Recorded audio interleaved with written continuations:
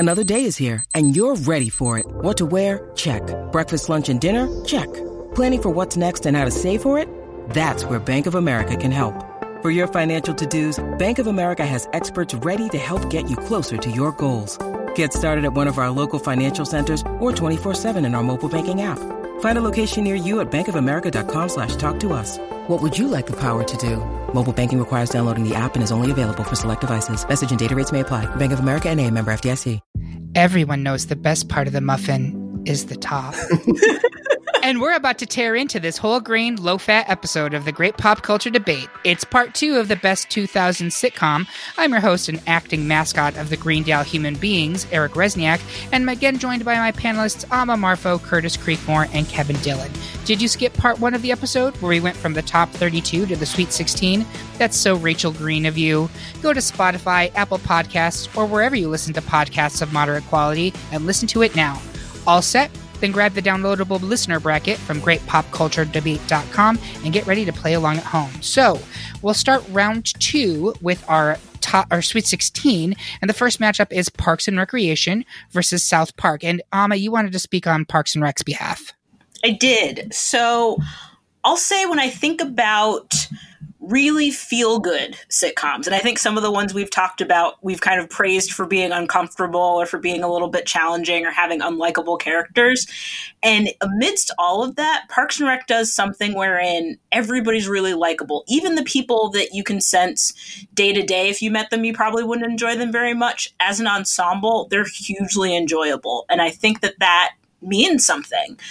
So I like it for having that ability, wherein not a lot of shows represented here really have that. And I think we'll get to some other ones later on and talk about some of the characters that are challenging, but it's just a really delightful group. And I think we need that right now. That is so true. It is like the sweetest show, but it's not saccharine. It's yes. Both very sharp and yet still so endearing in a way that I agree. I can't think of many other shows that are like that. It is. It's likable, but it's grounded. And that means something.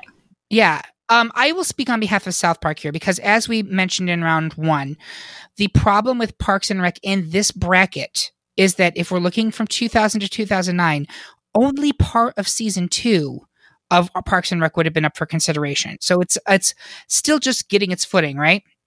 I don't even think Ben is in the show at that point, is he? No. Not yet. He's in season 3.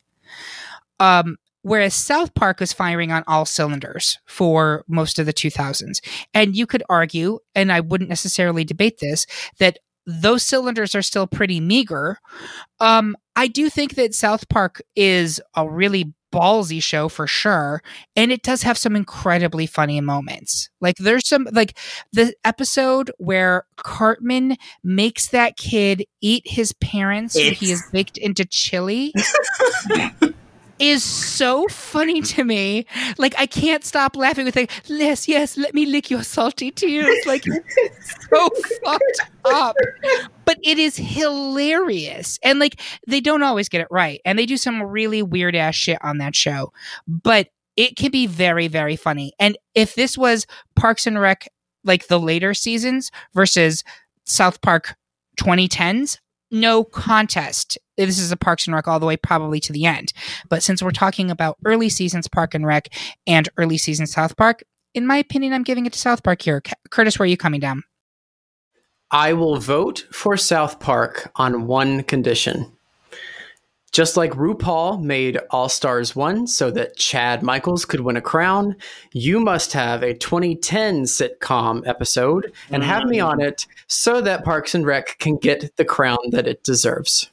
Well, God love you for thinking we'll still have a society a year from now. Listen, I do not want you to vote any way other than you want to vote. And if you guys want to put Parks and Rec through here, I'm not going to be mad about it. But I did want to point out that we're talking about the weakest parts of Parks and Rec. Yeah. And arguably the strongest or close to the strongest parts of South Park. Kevin, where are you coming down? I'm coming down on South Park for that reason alone. And initially when I looked at this ballot, I was like, oh, Parks and Rec all the way. And then I was like, wait, what year did Parks and Rec come out? Because I had to rethink about it. Because a lot of these shows flex decades. And then I was like, oh, that's right. It started in 2009. Oh, that season sucked. I have to rethink a lot. So on that, I'm going to vote South Park because, again, for that episode where Cartman makes the kid eat his parents, my God, that episode was my entry point to the series, and I think it's hilarious. And there are other great episodes from those years too. Like we're just referencing that one, but South Park had some solid episodes. Amma, you're sticking with Parks and Rec? I am going to stick with it. And Curtis, which way are you going here? You need to make the call, because if you stick with Parks and Rec, it advances because it's a higher seed. This literally kills me, but it's South Park. It's everything that you said. It had 1.5 seasons, and only half of that season was good. So, and South Park, even though I didn't watch it growing up. It wasn't until probably the mid 2010s, the teens, that I even picked up South Park at all. But yeah, it's the better show in 2000. So for those fans of Parks and Rec who are listening to this and are gasping, I urge you to go get yourself a stack of waffles and all of the eggs and bacon that you can find. All of the eggs and bacon you can find. Not a lot of it, all of it. And I will be finding it when we are done recording. Exactly right. So we're going to move on to the next matchup, which is Frasier versus Modern Family. And we already discussed Frasier a little bit in round one. I'm going to speak to the fact that none of my panelists like Modern Family, I'm not even particularly superly enthusiastic about it. And yet it was a wildly popular show. So I do think that it is completely justified that it got a 2 seed. Many people watched Modern Family for many years, and I understand that favoritism more than I understood Scrubs, because I think Modern Family was in many ways funny, but as Amma said while we were on break, it's very difficult to watch a show where you could tell, where it feels like, whether that's the actual dynamic or not, all of the characters hate each other. Like, did Claire hate Phil? Did Mitch hate Cam? Did Jay hate Gloria? Like, that was the dynamic. And no matter how long you watch it, that kind of remains. So after a certain point, I'm like, well, I don't know that that's a dynamic that I want to buy into over time. Yeah, I think that's a great point. Part of me feels like it's just that example of America, which is, well, who cares if you're both in misery? You have to stick with each other until you die because that's what you do, which is not really great in, this world we're living in currently where everything is terrible. So you should at least give yourself a partner who you can stand to be around. But Kevin, you also made an interesting point about the creators of both of these shows.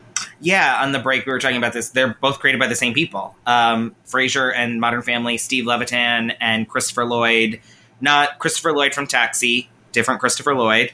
A lot of people confuse that, but they're both created by the same. They have a lot of the creative forces behind these shows. And they both were Emmy juggernauts, which is kind of, honestly, it's very frustrating for me. I do really like Frasier, but the fact that these shows have 10 outstanding 10 Emmys for outstanding comedy series is one of the most maddening things I could ever delve into as an awards obsessive, because they're good in their own. Like Modern Family, give an Emmy its first season, sure. 4 more seasons after that. I mean, if they aren't for Sarah Hyland, what are the Emmys for? Like, come on. Ty Burrell. Yeah, Ty Burrell too. Ty Burrell, yes. I like Ty Burrell. But yeah, I mean, Modern Family, I even had a friend who was like, oh, you gotta watch the episode about, spoiler alert, I don't care, where Phil Dunphy's dad dies. It's so sad. And I was like, do I though? Do I really have to watch that episode? No thanks. I'm good. I don't want it. Curtis, do you want to actually speak in favor of Frasier so we're not just hate voting it through? Not yet. There are voting only is a dangerous phenomenon. I just want to point that out. There are only two shows on this list that I actively hate, and Modern Family is one of them. So, no, I do not want to speak for Frasier. Great. So I think we actually have a unanimous decision, not for Frasier, but against Modern Family. So, congratulations, Kelsey Grammer. Next up, we have The Office versus Community. And I think this is going to get pretty brutal because I think in many people's eyes, these should both be 1 seeds. And I'm going to throw it to Amma first to talk about Community. So during all of this time that we've all had indoors, I've had the opportunity to revisit The Office nearly in full, and I'm working on Community now. And I think Community's doing some really interesting things as a sitcom, and in fact, on Office Ladies, the podcast that Jenna Fisher and Angela Kinsey are doing, they talk more than once about how the type of show that The Office was kept them from taking some adventurous steps. And they specifically cite Community as the type of show they wanted to be more like, but the format kind of couldn't let them do that. So I love those big swings. I love that they can take send-ups of Star Wars, of modern action movies, of Westerns, of gangster movies, all of those things, and manage to fit it into the form, and you still care about all the characters in the process. You don't lose anybody unnecessarily. And I say that because you did lose Chevy Chase, and that was necessary. But overall, I think I love The Office dearly in the same way that I love Parks and Rec, but Community's doing something really different and really special that I think deserves to at least be recognized. Yeah, there's no argument there. I think Community, again, ambitious and also really, really smart in a lot of ways. Like, here's one of the things I love, and this is true for The Office too, but Community recognized pretty quickly how that some of its like tertiary characters were in fact primary characters. Mm-hmm. And so you got the Dean and you got Chang really brought in very quickly to be part of the nucleus of the group. And like, I would just watch a show about the Dean, and I feel like that would be just must-see TV for me. Like, the stupid shit there was this one episode, I can't even believe I remember this, where someone finds a map of truck stops, and someone's like, oh, you gave this one 3 thumbs up, and he just turns away from the camera. Those aren't thumbs. I just died. Like, it's such a smart little, like, and some of the people would not even get that joke, although this is the second time in the podcast this month that I have made reference to blowing men in public restrooms. And I just need to clear my name here. Listen, every podcast needs a niche. It's okay that this is yours. And our niche is a glory hole, which I think is actually very on brand. But in all seriousness, though, like, I have nothing but respect for Community, and there was a lot of turmoil behind the scenes of that show. And goddamn it, I think they weathered it as best as any show could. But it's up against the. Go ahead. I'm sorry. Well, the only other thing I was going to say on that is that the character of the Dean, I think if you don't get him, you then don't get Pastor Glenn on Letterkenny, which, again, making another case for 2010 sitcoms, because I'm going to speak very loudly about Letterkenny being involved in that. But yeah, you can tell it kind of inspired a lot of other shows, whether it was things they could do or things that they couldn't. For sure, yeah.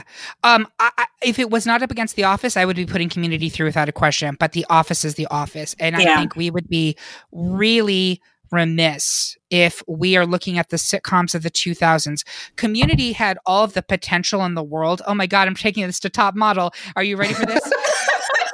I have 2 girls standing before me. One of you has all the potential in the world, but you're struggling to meet it.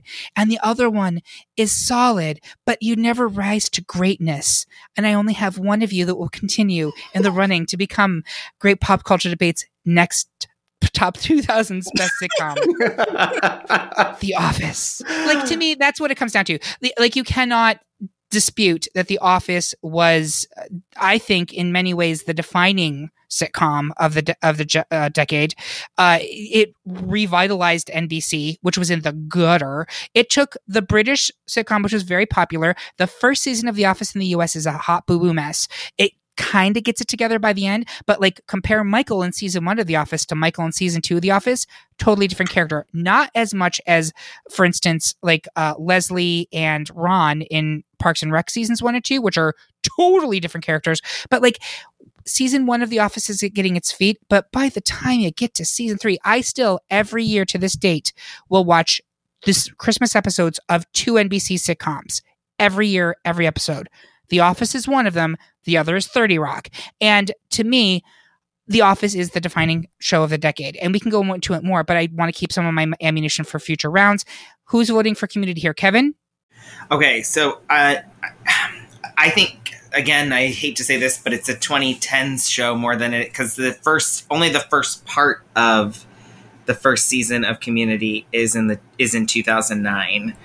So, and that's arguably maybe the weakest part of it too.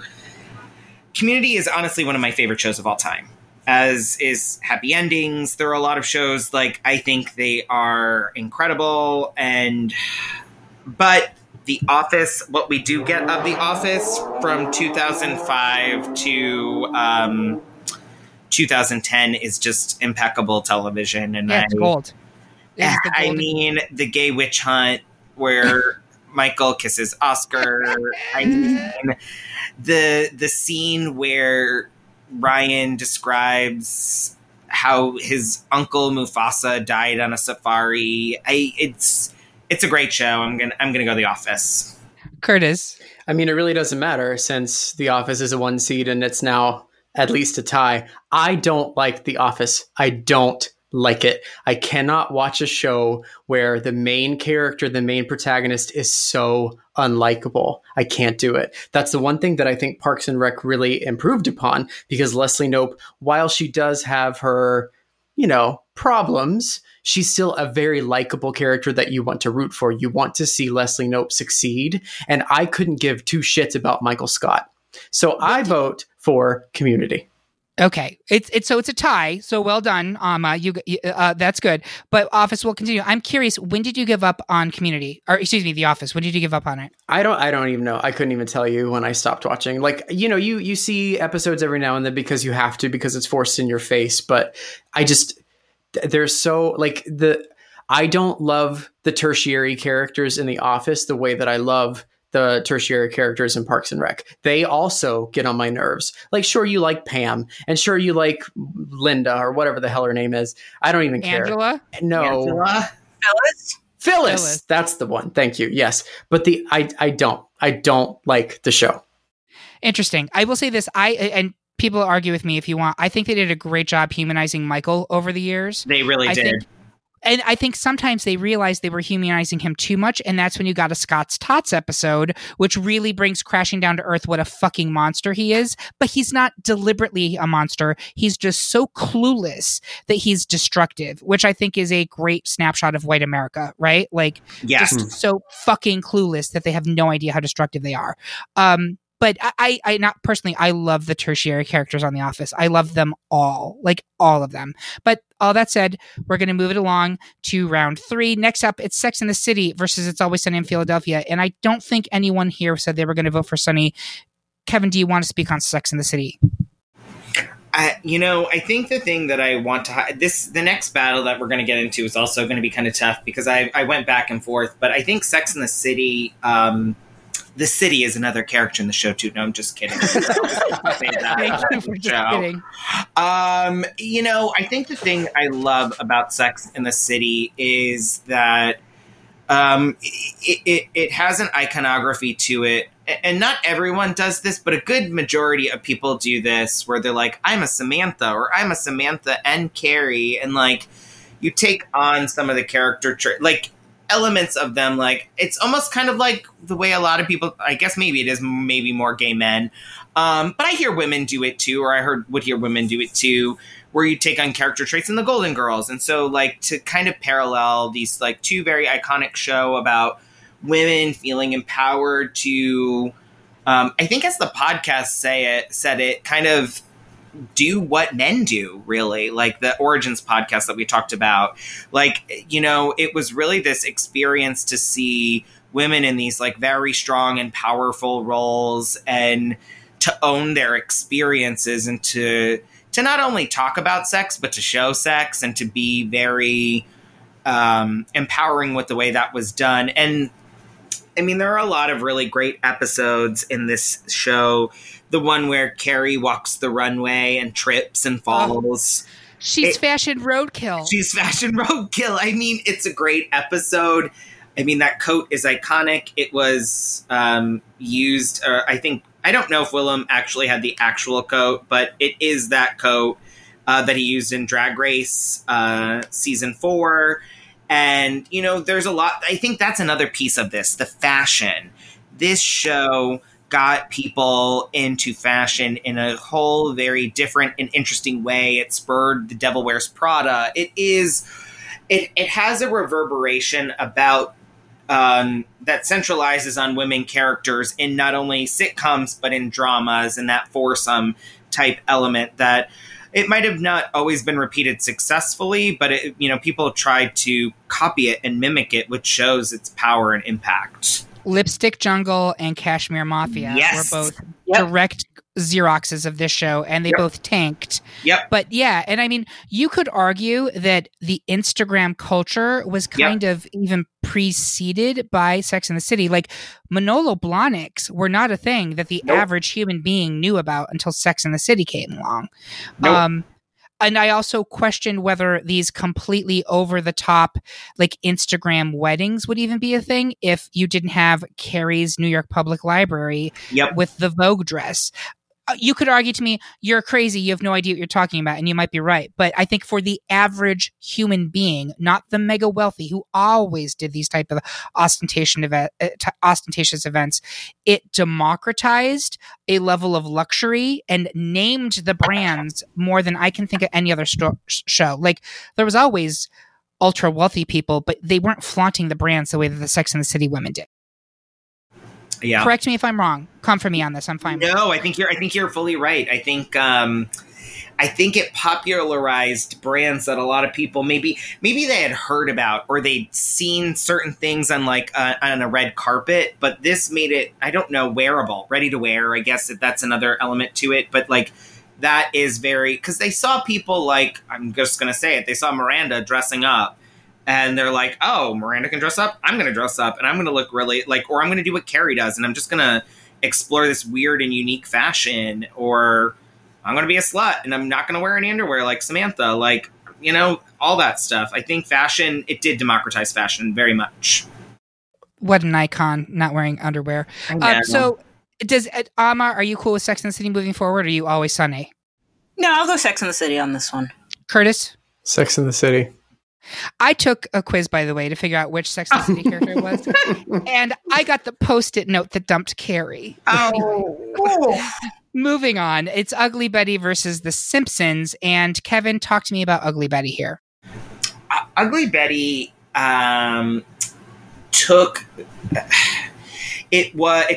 that telenovela element, and obviously, it's the only sitcom that has a diverse cast in it. It's the only Latino Hispanic sitcom on this bracket, and it took that story of this family, one of whose their father was an immigrant, and there's a storyline actually about him being an illegal immigrant.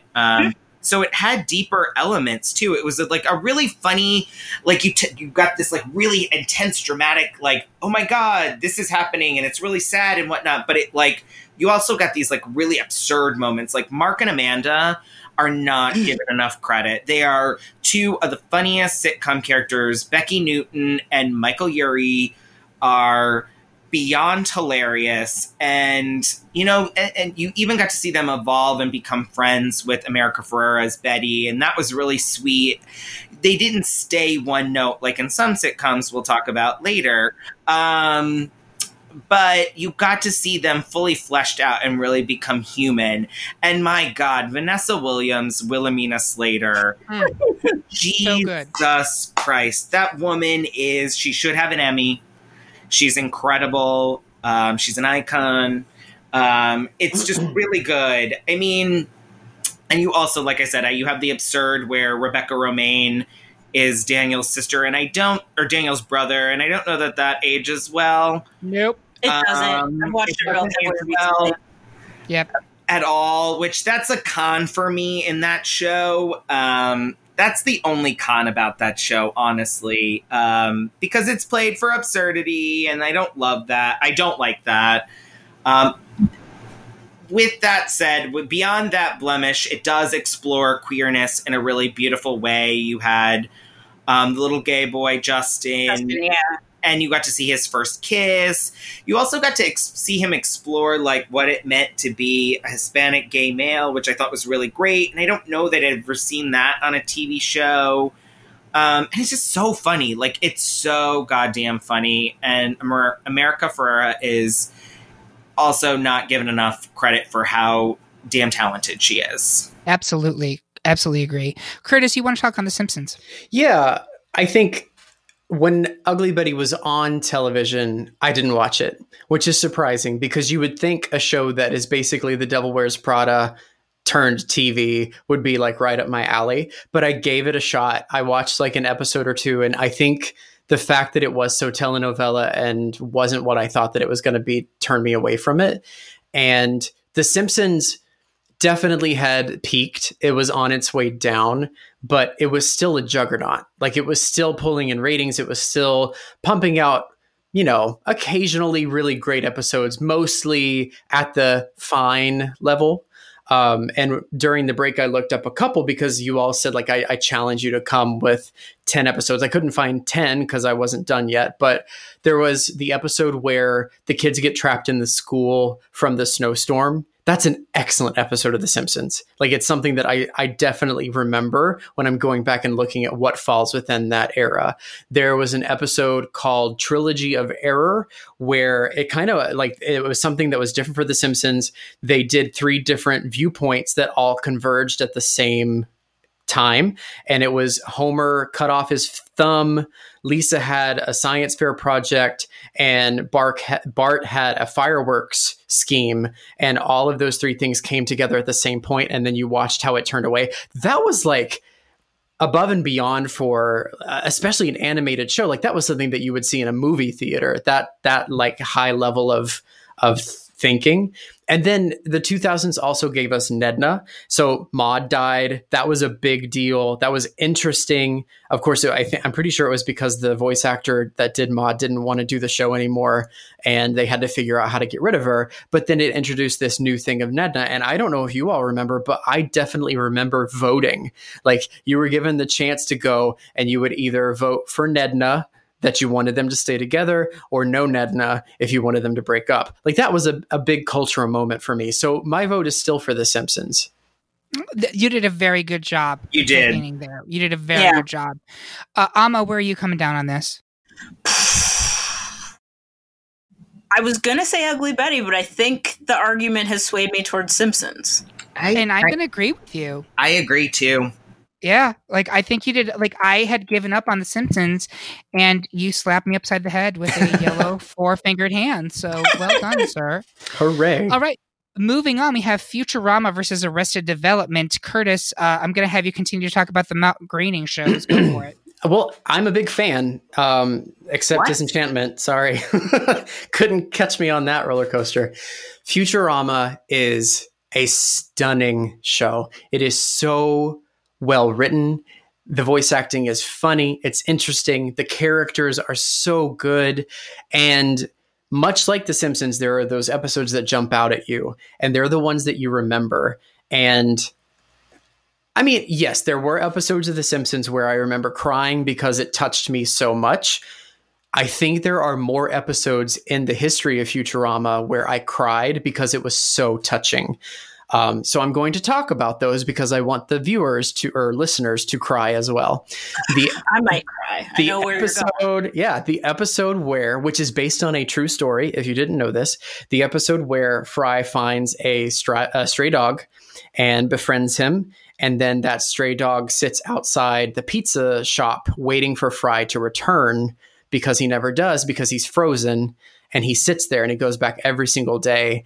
And I think it's called Jurassic Bark. That is amazing television. And if you haven't seen it or you can't remember it, go back and watch it and cry, because that is so good. And that actually turned me on to the song that they play while the dog is sitting there at the end, called I Will Wait for You, which is beautiful. It's such a beautiful and sad song. I can't remember the woman who sang it, but it's so good. And then the other one that made me cry is the one where they go to the space honey planet and they have to steal honey from the space bees or whatever the hell they were called.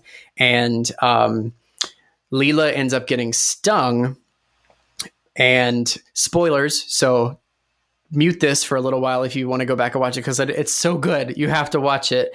It ends up that the stinger that they thought killed Leela went all the way through her stomach and actually stung Fry, I believe. And I cried. And then the series finale, the final season series finale, when everything came back, it's so good. And the last line of the two of them, like, they look at each other and say, "You want to do it all again?" because they're given the chance. Oh, don't make me cry. Oh gosh. They're given the chance to live their lives together again. It's so good. It's so good.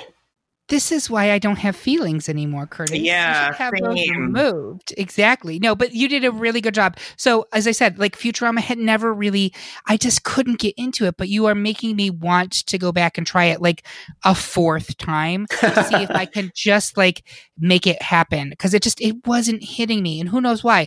But for now, I want to turn it over to Amma to speak about Arrested Development, which fully gets me from like the jump. Go for it, Amma. So I have to pull myself together, being somebody that's a fan of both of these shows, and knowing those emotional moments hit me as well, because I know those episodes well, and they're beautifully done. But what I will say in the case of Arrested Development is it was one of those shows that from the I remember hearing about the premise, like it was explained to me what it was about, and I was like, I genuinely don't understand how this is going to be funny. And then I think I jumped in the second episode. And not only did it win me over to it being funny, it was hysterical. I think that first season is one of the strongest individual seasons of a comedy that I can remember. The second season actually also falls into that, and it's just such good development of characters and such fun dynamic between the actors that did it and the characters that did it. And yeah, it did definitely, and actually both of these shows, Futurama and Arrested Development, had some time away and then came back, and we had to kind of reckon with what this new version of them was. And I would concede that Arrested Development's quality dropped off a little bit more, but those first 3 seasons are bulletproof. Yep. And they're just so fun, like so many great character quirks, so many great quotes. Yeah, I think given the choice between these two, and these two are especially difficult for me, but I'm giving Arrested Development the slight edge. Kevin, where are you coming down here? Oh, I don't even understand the question. Of course, Arrested Development. The first 3 seasons are unimpeachable for me. They are fantastic television. I agree, but I also feel that season 4 is worth more credit than people give it. Which version? The original version. I did not watch the remix version, but when you realize that the entire structure of season 4 is an Arrested Development joke, so that nothing is funny until you actually hear it again, then you're like, oh fuck, that's brilliant. Like the whole face block plot line, when you're watching it the first time, you're just like, what is going on? And then you get to the end of the season and you realize what's going on, and you're like, holy shit, every season I've watched every scene of the face block stuff I've watched up to this point is fucking genius. Like it takes 8 to 10 episodes for you to realize that that's a punchline, but when you do, when that penny drops, it's great. So I do think like there's certainly some storylines that are better than others, and it is a bummer that they're like never in the same room together as a family. But I actually still think the season 4 is pretty strong. 5 is not good. It's just not good. And I won't begin to defend that. But and luckily 4 and 5 are in the 2010s, so we're good. That's right. It's only they never happened. It ended in season 3. Look at that. Charlize Theron was great in a very disturbing role, but it was still very good. It's so good. Oh man, Mr. F, so good. All right. So does that mean we have 2 for Futurama, or do we have 3 for Arrested Development? I'm Arrested Development. I'm Arrested Development. So we're moving forward to Arrested Development. Curtis, you did a great job with Futurama. Yes. It's fine. I cried on a podcast. Good. You can check that off of your quarantine bingo. and with good reason. I will affirm you, Curtis, with wonderful reason, because I had to kind of I knew that I had an argument coming up, or else I would have lost. So next up, we have 30 Rock versus How I Met Your Mother. And this is another one where we don't even have to spend that much time, because everybody on this podcast hates How I Met Your Mother. I'ma take it. There are a lot of things to not like about How I Met Your Mother. I will pick one, and the one is, I know there are a lot of shows where we can say, I didn't like the finale, or I don't think it ended the way that it should have, but I can't remember a show in recent history where the characters in the finale behaved so fundamentally different from how they had been behaving up to that point. Like, to me, it was just, in so many ways, a betrayal of what they had built over the last several seasons before, and even those were of varying quality, but by the time they got to the end and the gymnastics they had to do to get to the ending that they came to, I was like, these aren't the same people. And that felt horrible to me, because I was like, then what were we doing this whole time? Yes. We spent all this time getting to know people to end up with an outcome that essentially asked us to throw that all away. And that, I think, it's not just a bad outcome for the show, it's frankly a bad way to treat viewers. And I think compared to some other really effective finales, and what I've loved most about them is that you get the good, natural solution to everything that you've worked for. Whereas How I Met Your Mother made me wish I had so much time back. Yep. Another one of those ones people taking it home, I want to do a worst series finale bracket. Yep. Because certainly we have a lot of there's a lot of juice to be squeezed there. How I Met Your Mother would be up there for me, although my worst would be Dexter, and that's exactly another topic. That's the whole. But this is someone write this shit down. I can't do it. Also, I got it. If you haven't listened to our Game of Thrones podcast, this is certainly prescient to the entire argument.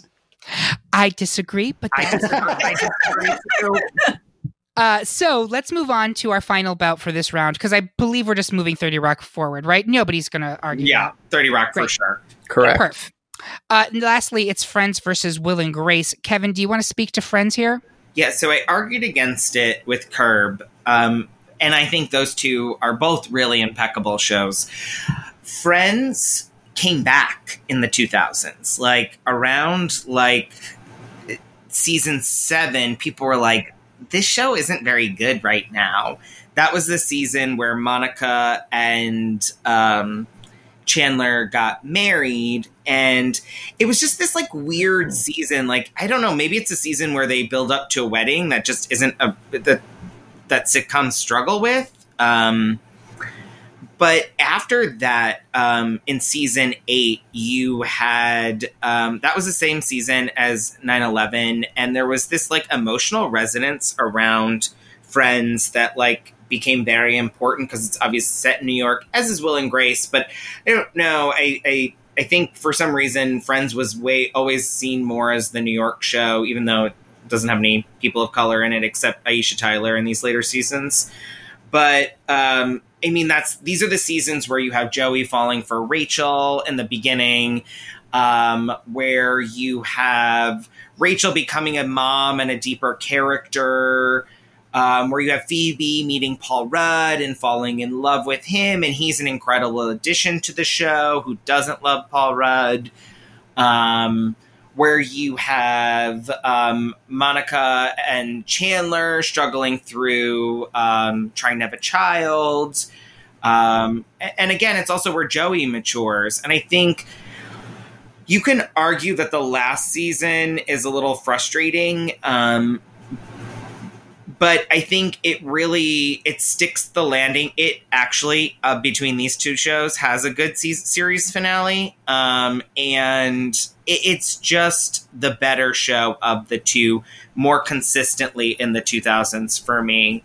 And again, it also came back as a better show because it was on a critical downturn right before this. So it is that show for me. It's great.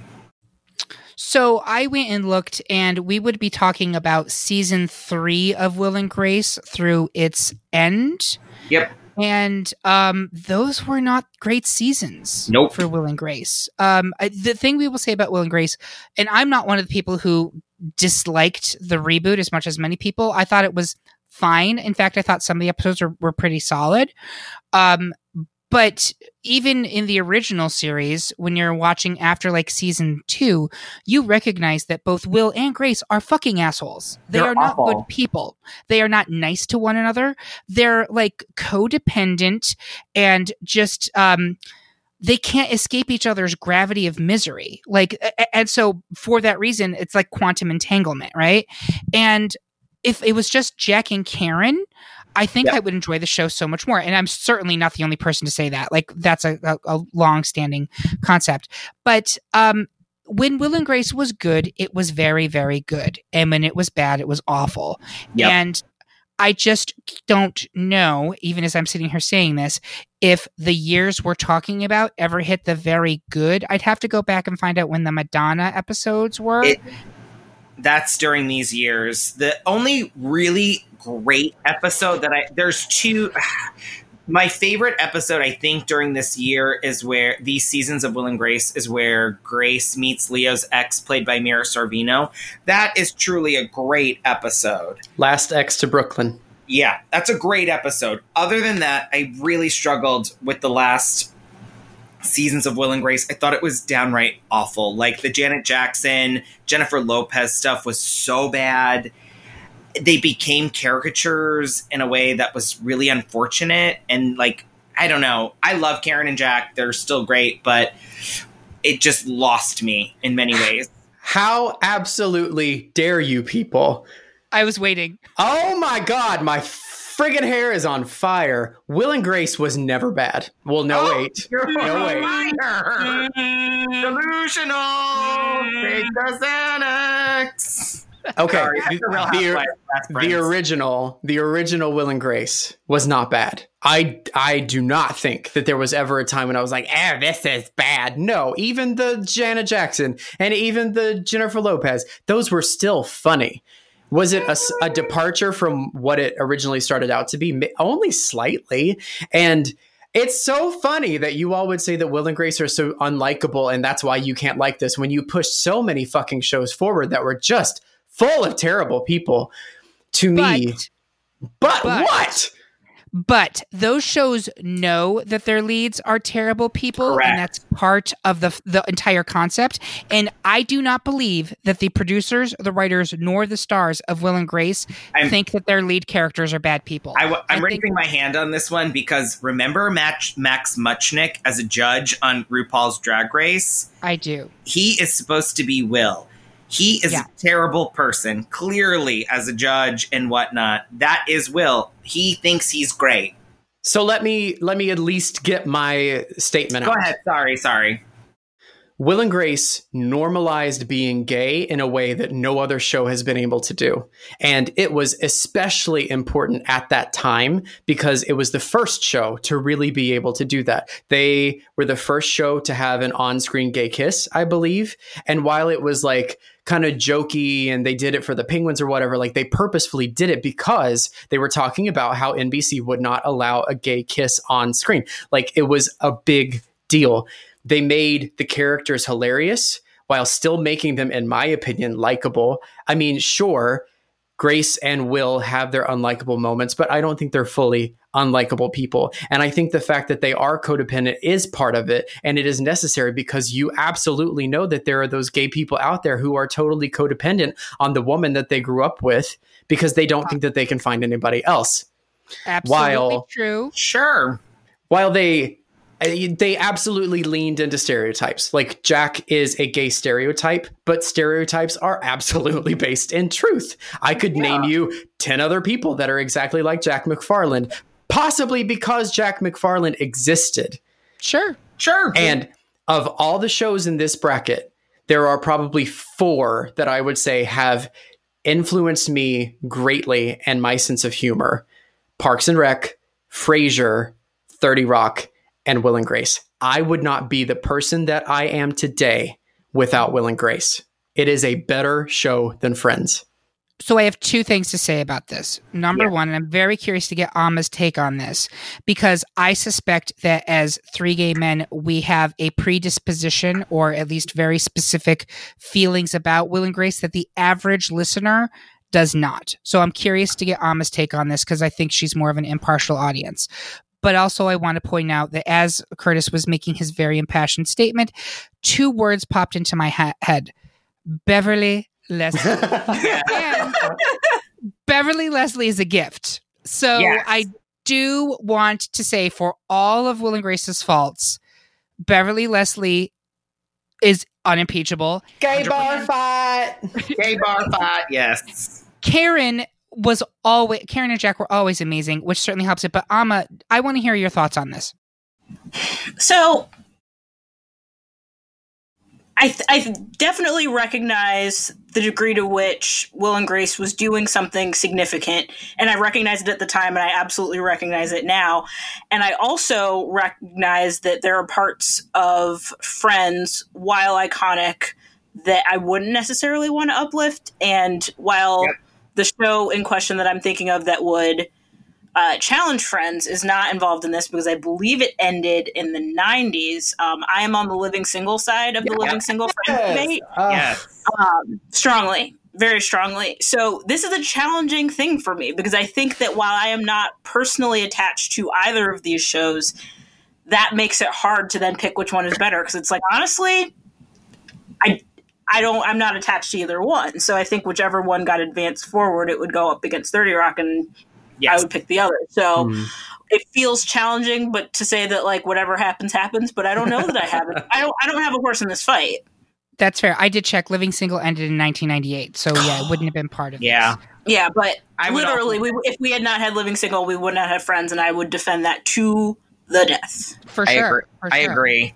I will also say this, Curtis. So I am not at all trying to dismiss anything you just said, and I love how passionate you are. I do not retract anything I said about Will and Grace, but I do also want to say that Friends, we've talked about it before, it is a cultural touchstone, not just for the people when it was airing in its original time frame, but it was so popular with like millennials and zillennials that MTV was airing it in prime time as recently as like 3-4 years ago because it was hugely popular. Now that they're launching off HBO Max, and correct me if I'm wrong on this, they're paying each of the stars of Friends like millions of dollars to come back for a one-time like live discussion reunion. You cannot argue that as a overall pop culture phenomenon, it simply dwarfs Will and Grace, which is not to dismiss what Will and Grace did as a cultural agent for change. It surely did. It normalized the concept of gay people. You can make an argument, as I would, that it gave them a very toned down, family friendly, cookie cutter EL Fudge version of gay people. But you need to start with that type of thing before you can get into the more risque stuff that we now see and accept on mainstream television. Yeah, Will and Grace kicked a door down that other shows were then able to walk through. Sashay through. Nails, hair, hips, heels. Yeah. So I'm going to put it to a vote here. Curtis, I'm getting the sense that you are strongly Will and Grace. We will no longer be friends if Friends moves forward. Oh. Kevin, you're definitely Team Friends. I am. Amma? Gosh. Phoebe. Karen. Do I just pick a... Are you... Wait, no, I'm you just trying to convince you. Okay. I'm like, now I'm confused. People are just yelling names. I mean, the justice for living single person in me should pick Will and Grace. Sure. So... Queen Latifah wants you to. I know she does. All right, I will give it to Will and Grace on the grounds of because Queen Latifah would want me to, and so would Eric Alexander, and she's great. Yes, Ride the Mavericks. I'm picking Will and Grace. Okay, so that's 3 for Will and Grace to 1 for Friends. And if you are listening to this podcast right now and you feel real sore about it, you can come back and send us a letter to our mailbag, and you can read Curtis Creekmore for filth. So 2 things. Number 1, you just said 3 for Will and Grace. Did you change your vote? No, I'm the one who put it up there. No, Kevin also said Friends. It was 2 and 2. Friends. It was 2 and 2. But because Will and Grace is a higher seed, which means that the audience who is listening to this also believed that it was better than Friends, it moved forward. No. Friends is Friends out 3 seed? Friends is 3. Grace is 2. Yeah. Oh, well, no, I was voting for Will and Grace. So that's you, me, and Amma for Will and Grace. I thought you were on Friends. I was being devil's advocate there. And I do think that our listeners in general, my suspicion is that the people listening to this podcast right now are going to be like, you're picking Will and Grace because it's 3 gay guys and it's not actually taken into account. Well, one of the gays voted for Friends. Congratulations. You brainwashed me. I'm just pointing out in the issue of fairness. But again, we would love to have your thoughts on this in mailbag. We want to hear from you. So please send something to greatpopculturedebate@gmail.com. But we have to move on. We're at the Elite 8. South Park versus Frasier. I'm going to go around the horn. I want votes. Amma, which one do you pick? South Park because I like Colorado as a state. It's a great reason. I love it, Amma. And how about you, Kevin? I'm Frasier. And Curtis, you're Frasier? Yep. I will go ahead and move Frasier forward, even though, frankly, I don't feel particularly strongly about either one of those people being in the final four. But I think Frasier deserves it more than South Park. Office versus Sex in the City. I'm going to throw it to Curtis. Sex in the City. Kevin. Okay, so I had Sex in the City going forward, but I'm going to switch to The Office because... I'm just going to switch to The Office because I think it led us to where we are with sitcoms today. Ama. The Office. I will also give it to The Office, and I will argue this. It is 2020, and already I think that the cultural relevancy of Sex in the City has all but evaporated. Yep. Nobody talks about that show anymore. The gays, the 20-something gays, have no idea what it is, whereas The Office, I think, will continue to have a very strong cultural presence for many years to come. Next up, it's The Simpsons versus Arrested Development. Curtis Creekmore. Arrested Development. Ama. Arrested Development. Kevin. Arrested Development. All right, that's a sweep for Arrested Development. And 30 Rock versus Will and Grace. Oh, this is going to be fun. I'm going to leave Curtis to last. Kevin. 30 Rock. Hands down. Easy. Ama. 30 Rock. Curtis. You're an evil, evil little dwarf, Eric. I am. That's the nicest thing you said about me all day. 30 Rock is a better show than Will and Grace. Absolutely. Okay. All right, so that is our final four. We have Frasier versus The Office, Arrested Development versus 30 Rock. Is that the final four that I thought we would have at this point? No. I'm not sure. And that's okay. I just always find it fascinating. I don't think I would have put Frasier that far into this bracket, but I also think that Frasier comes from a weaker bracket overall. It does. I think the issue there is the Parks and Rec, because that was the one seed from that bracket. Yeah. And if it had not been like the tail end of that decade, I think we'd be having a very different discussion right now. But that's where we are. So Frasier versus The Office. I'm going to open it up for arguments here. First, I'm going to go, Ama, do you have a preference here? Oh, very much so. I'm very much in favor of The Office over Frasier. I think that while Frasier was doing something very special in the moment that it was in, I think that The Office has had such outsized influence since then. I think about the number of theme parties that I had for my birthday in 3 consecutive years for The Office. I did Office Olympics one year, I did Finer Things Club one year, and then the third year that I did it, my birthday party was at Dundee's at a Chili's. So, I can't vote for anything else. That was going to be one of the final... Actually, yeah, that was going to end up being one of the final 2, no matter where we landed. Yeah, literally, I would say 2 out of 3, those 3 things I have also done in my life with the Dundees and the Finer Things Club. Those are things that have actually happened in offices that I have worked in. So Office Olympics was a doozy too. I highly recommend it if you can ever facilitate great. one. It sounds great. I don't know if I can eat the many yo plates, but I'll have to really make it happen. Kevin, where are you coming down here? Oh, The Office, hands down. Like you said earlier, I love the side characters. I love Meredith and her flashing her tits. I love Kevin and his chili. It's just a great show. Curtis, are you going to stick with Frasier? I absolutely am. I do not like The Office, but even more than me not liking The Office as a show, I said earlier that Frasier is one of the shows that impacted the way that I grew up. I was one of those gifted and talented kids that struggles later on in life because he wasn't challenged. But watching Frasier on Lifetime, because that's where I was able to watch it along with the Golden Girls, it developed a dry wit. And you all said earlier that Frasier, you thought Frasier looks down on its audience. And I think it does, but I think it does that purposefully because you are meant to be the John Mulaney character. Wait, what's it? John Mahoney character. You are meant to be Frasier's dad. You are meant to not understand how he fits in with everything. And this hoity, how did he come out of that father? It just doesn't make sense, but you're in on that joke. But it's just so funny. It's such a well-written, well-acted show. You all have talked about it so much. I love it. I will absolutely vote for it, but I am outvoted. You are outvoted. I was neither talented nor gifted. So, but I did, and I still am not either of those things. But I did watch both of the shows. I watched Frasier probably right up to the end. And I will say that I dropped The Office shortly after Michael left. It was not the same show to me, which I'm sure is true for many people. But I think The Office, again, has greater cultural relevancy. And I think it had a huge, you would not have your Parks and Rec without The Office. You would not have, and that's just one show. There are many shows that you wouldn't have if you didn't have The Office.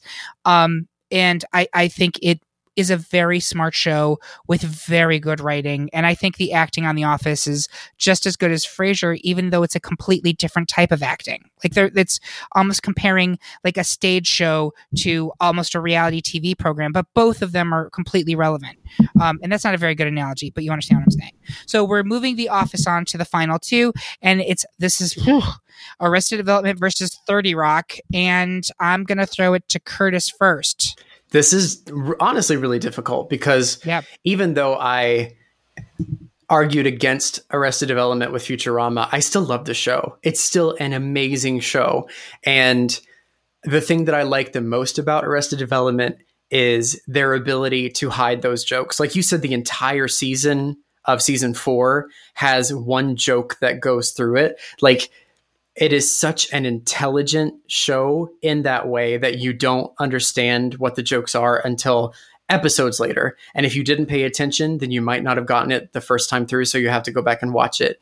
But it's a great show. It's very, what's the word that I'm like, quotable. You say things like, Kevin's quote, like, I don't understand the question and I won't respond to it.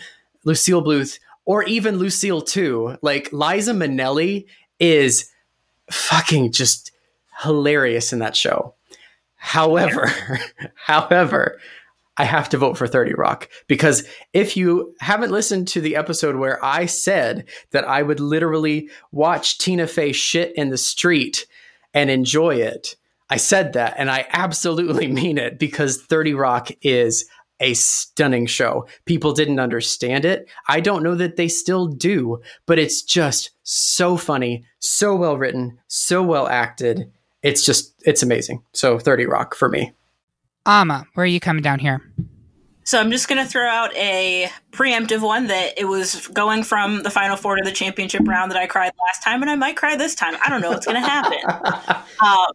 So I, like Curtis, love both of these shows. Arrested Development, I think, at the point when I was still developing my comedic voice, was one of the smartest things I had ever seen on television, and it still impresses me. Like I said, the first 3 seasons are bulletproof. I think it is amazing comedy, well acted, beautifully written, with so many layers of things that you will laugh about, and then 2 weeks later something will pop in your head and be like, wait, that was amazing.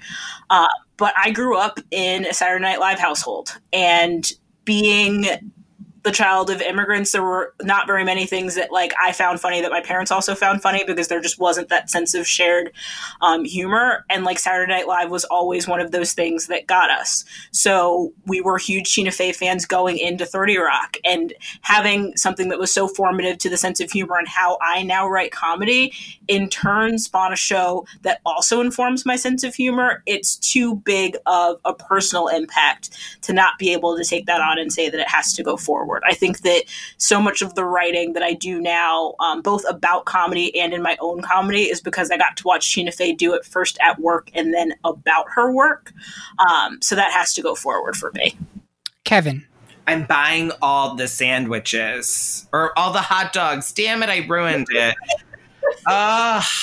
Whatever. It's got to be 30 Rock. I mean, I love both of these, but to be honest with you, if I'm going back to rewatch a series, it's 30 Rock. I think Tracy Morgan is the gem that we never appreciated. He's so fucking funny in that show. Like, my God, I love him. I love him so much, and I think he's very funny. And I mean, Jane Krakowski. I mean, Curtis, your opening quiet fives at 10 is speaking. Like, it's so good. And like, I really loved the eventual voice they found for Jenna. It's 30 Rock for me. So I was really struggling with this one, and I'm glad you've made it easier for me because my vote is irrelevant. It's going to be 30 Rock. But I will say this for Arrested Development. Amma was saying like there are moments, or I think it was Amma, maybe it was Curtis saying like you would like watch an episode and then like days later you would realize something was actually very funny, but it wouldn't hit you until like days later. Like there's something with what's his face's character? Why am I thinking the guy who played Fonzie? Henry Winkler. So Henry Winkler is there and they've been arrested and he shows up to the courthouse and he's wearing like a Captain Crunch like outfit. And I said like, did you talk to the judge? He's like, yeah, he laughed at my suit. And it didn't get like until like the third time I watched it. Like that's such an amazing play on words. And like everything is like that with that show. Everything. Was it Amma who said that they started, or Curtis that said they started with the second episode of Arrested Development? It was me. Yeah. Top banana. So there's like even the fucking pilot of that show where you've got Lucille Bluth watching the pirates coming towards the ship. She's like, oh, the gays, I hate them so much. They're so dramatic. I just want to set my hair on fire. So good. I mean, I don't really care for Job. Right, exactly. I love all my children equally. I don't care for Job. Like everything, the whole Anyang joke, like they could milk something for the chicken dance joke. Like, oh my God. Have none of the people in this family seen a chicken? Like every single element of that show is so funny. I can't, but as we've mentioned, right. It falls off a cliff at the end, like it falls off a stair car, and that has to be acknowledged. Whereas 30 Rock has a dip in the middle, like season 4 is not great, but it comes back strong. And season 6 is a beautiful ending to that show. Like they should have just left it at season 6 with like the chef's kiss and been like, that is exactly the ending I wanted right there. So all of that said, I will also say this though, ensemble-wise, Arrested Development is peerless. There is not a weak link in that ensemble. Every single member of it is needed. 30 Rock has some fat. The Pete character never really goes anywhere. I think what's his face, the one with the goofy hats and I love him. I love Frank. Do you like Frank? If you don't have Frank, you don't get Patty LuPone, and sometimes you go through things to get Patty LuPone. I also love Lutz. Oh, Lutz. I love Lutz. Lutz has moments, but like even when it has some of those characters that never really go anywhere, you also have Kenneth and you also have Sherry fucking Shepherd who comes in, and even if you're just looking at her episodes, that show's got to win because Ham. We were watching Hollywood Game Night last night, and Sherry Shepherd was a guest. And one of the in like the exploding bowl thing, it was 3-letter food and drink words, and immediately I say ham. My intro was almost my single. My single is dropping. Fucking iconic. Okay, so for that reason, it's the final two of The Office versus 30 Rock. I'm not mad about it. We need to go around the horn. I'm going to go to Amma first. Okay, so I love The Office dearly. I still think, even though it had some of its weaker seasons, it is a beautiful, beautiful show. But I am giving it to 30 Rock again because, and I'll give a very specific example. The year that they had America's Kids Got Singing as their reality show, and the one time that they had to show like the contest and you could see the kids competing, it was Songs of the Public Domain Week. And I laughed at that joke. And then a week and a half later, I was like, holy shit, Songs of the Public Domain Week. And then started laughing all over again. And there are moments like that through the whole series. Not to mention, if you don't have DeFwan from Queen of Jordan, you don't get Titus Andromedon for The Unbreakable Kimmy Schmidt, which, however you felt about that show, an absolutely iconic character and has given Titus Burgess the platform to do anything he wants. So for those two things, only two of many different arguments I can make, I'm giving it to 30 Rock. All right. So, Kevin. I am going to also go 30 Rock. And the reason I'm going to go 30 Rock are a lot of the reasons that Amma said. And you also have, these like really, it is a really incredibly quotable show. Like, I mean, I think it's a GIF that people use a lot too. Like, I want to go to there, working on my night cheese. What am I, a farmer? What am I, a farmer? Right. Like, what a week. It's only Tuesday, Lemon. Yeah. I mean, there are all these lines and there are all these moments. And in reality, really what 30 Rock is, it's our modern Mary Tyler Moore. Yes. It is. Yes. They are Mary and Lou Grant. And you've got the side characters. And I think Tina Fey knew that when she was creating this show. And she just adds, I mean, even Mary Tyler Moore was a very quirky show in its time. But I think Tina Fey knew what she was doing. And you get, the other thing I'll say about 30 Rock is I think the guest stars work more than you'd expect they'd work. There are a lot of shows that are on our list that overuse guest stars. Friends, Will and Grace do that. But 30 Rock interweaved folks very well. Even Oprah. Oprah was hilarious. Oh my God. One time at camp, I kissed a girl and then she drowned. It's so good. And then the reunion episode. I mean, there are Jack's reunion episode are funnier than some full reunion specials that I've watched. And I think I've watched most of them. And just the bloopers of the 30 Rock one were better than some of them. It's just a great show. I'm going 30 Rock. Curtis, I don't even have to ask. You don't, but I want to talk more. 30 Rock also gave us Donald Glover. Donald Glover was a writer. Yeah. Yep. Hired at the age of 23 to be a writer for 30 Rock. And because we had Donald Glover, we got Kenneth the Page. So Donald is originally from rural Georgia. Stone Mountain, Georgia, yeah. That's where he grew up. And he based the idea or the character of Kenneth on people that he grew up with, like his experience in Georgia. And my favorite line/scene is when Jenna talks about the backdoor brag. And she tells Kenneth that a backdoor brag is when you're able to tell someone something nice about yourself.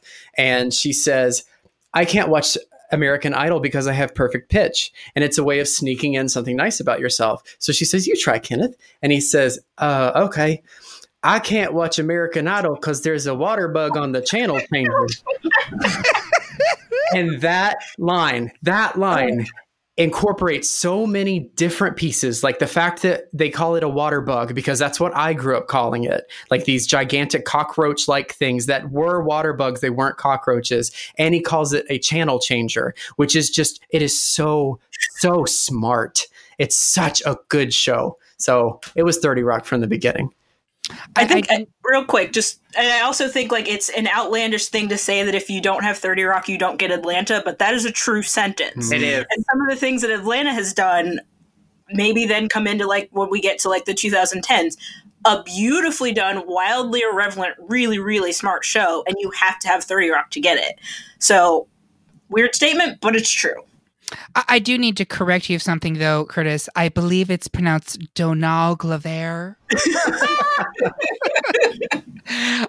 No, so it's amazing to me that we've been having this discussion this whole time, and no one has mentioned Alec Baldwin, who is so fucking funny on that episode. And as we're talking about this, it made me flash to one of, I think, my all-time favorite episodes of the series, which is where Nathan Lane plays his no-good brother who comes back, and it's the grift on where dad's dead and blah, blah, blah. So then they have the Donaghy family reunion, and all of them pronounce their last name completely differently. They all get completely drunk, and they have this fucking brawl that ends with Liz Lemon saying, I want you to punch your sister in the face. So good. Like, it's the dumbest fucking thing, but it works. It's such a funny show. Even the dumb things, like, I don't know why, but sometimes I'll be walking down the hall at work and I'll just think to myself, at one point in time, there was a character on TV who referred to his movie as A Bluff Fair to Rememblack. Which is just so good. Like, Tracy is a gift, and Jenna is a gift, and Liz is a gift, and like, oh yeah. And Miss Elaine Stritch. Oh my God. Of course. My God. When I tell you her bitterness is unmatched by maybe just me, I don't know. Like, she's just a comedic legend. And her episode where she taunts Liz's family into belligerently getting drunk and fighting with each other. I could watch it over and over and over again. It is such a funny episode. And that also has the what's his face from Conan O'Brien show, Andy Richter playing her brother, because he can't remember that he fell off a tree and lost his memory in 1980 something. Yeah, the GIF of Elaine Stritch going, "Who cares?" I share that probably more than any other GIF out there. And my gosh. I remember watching the Christmas episodes because Elaine Stritch was always in the Christmas episodes, and actually like being concerned that she might pass before they were able to like address it. And they gave that character such a lovely send off. They really did. Yes. It was just pitch perfect because that show it balanced ridiculousness with tremendous heart. Mm-hmm. And now I'm remembering Octavia Spencer and Harriet Tubman in Tracy's movie. No, I really believe that my character would walk through walls. Like, it's so stupid, but it's so good. And if we can encapsulate anything about the 2000s, it is that it is so fucking stupid, but also so good. Didn't I bring up Shasta McNasty when this podcast started? We had a show called Shasta McNasty, motherfuckers. There is no better way to wrap up this podcast than saying the ridiculous and stupid 30 Rock is the number one sitcom of the 2000s. So there you go. That's our winner. What do you think? Let us know on Twitter, Instagram, Facebook, or via fax to the Dunder Mifflin Regional Headquarters. To my panelists, I want to say thank you for joining me, and I'll meet you for study group at the Greendale Community College Library. Thank you to everyone for listening. If you enjoyed this episode, please head to our website and check out the other episodes we've recorded and see what polls are open for your votes. Subscribe to the podcast at the platform of your choice. Leave us a review or a rating. Follow us on all those social medias. And if you really feel like it, please consider supporting us on Patreon. So, all right, folks, now let's talk about Fat Bitch 2. Have a good night.